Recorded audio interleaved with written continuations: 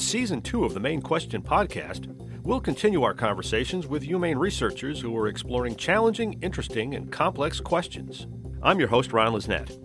We hope you'll join us as we consider the big issues that make sense of our past, define our times, and prepare us for the future. Questions like, what is the best way to be a smart consumer of news and information in the era of social media, Twitter bots, and fake news?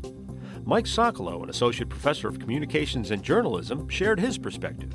The first thing you have to know is fake news always existed. The history of fake news in America goes back to the origins of the daily newspaper. The New York Sun did a thing about animals on the moon that eventually scientists disproved.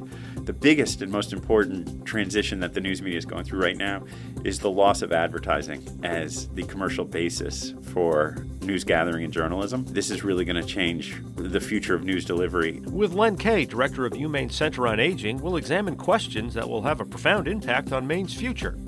Like, what are the advantages and challenges of being the oldest state in the country? Every 24 hours, 10,000 individuals approximately celebrate their 65th birthday, and that boils down to about 50 Mainers every 24 hours turning 65.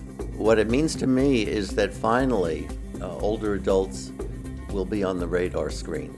For too long, they've been an invisible force that's been, if not swept under the rug, certainly avoided. We'll look at the future of forestry in Maine, the celebration of the state's 200th birthday, and developments in the worlds of engineering, food science, biomedicine, and a lot more.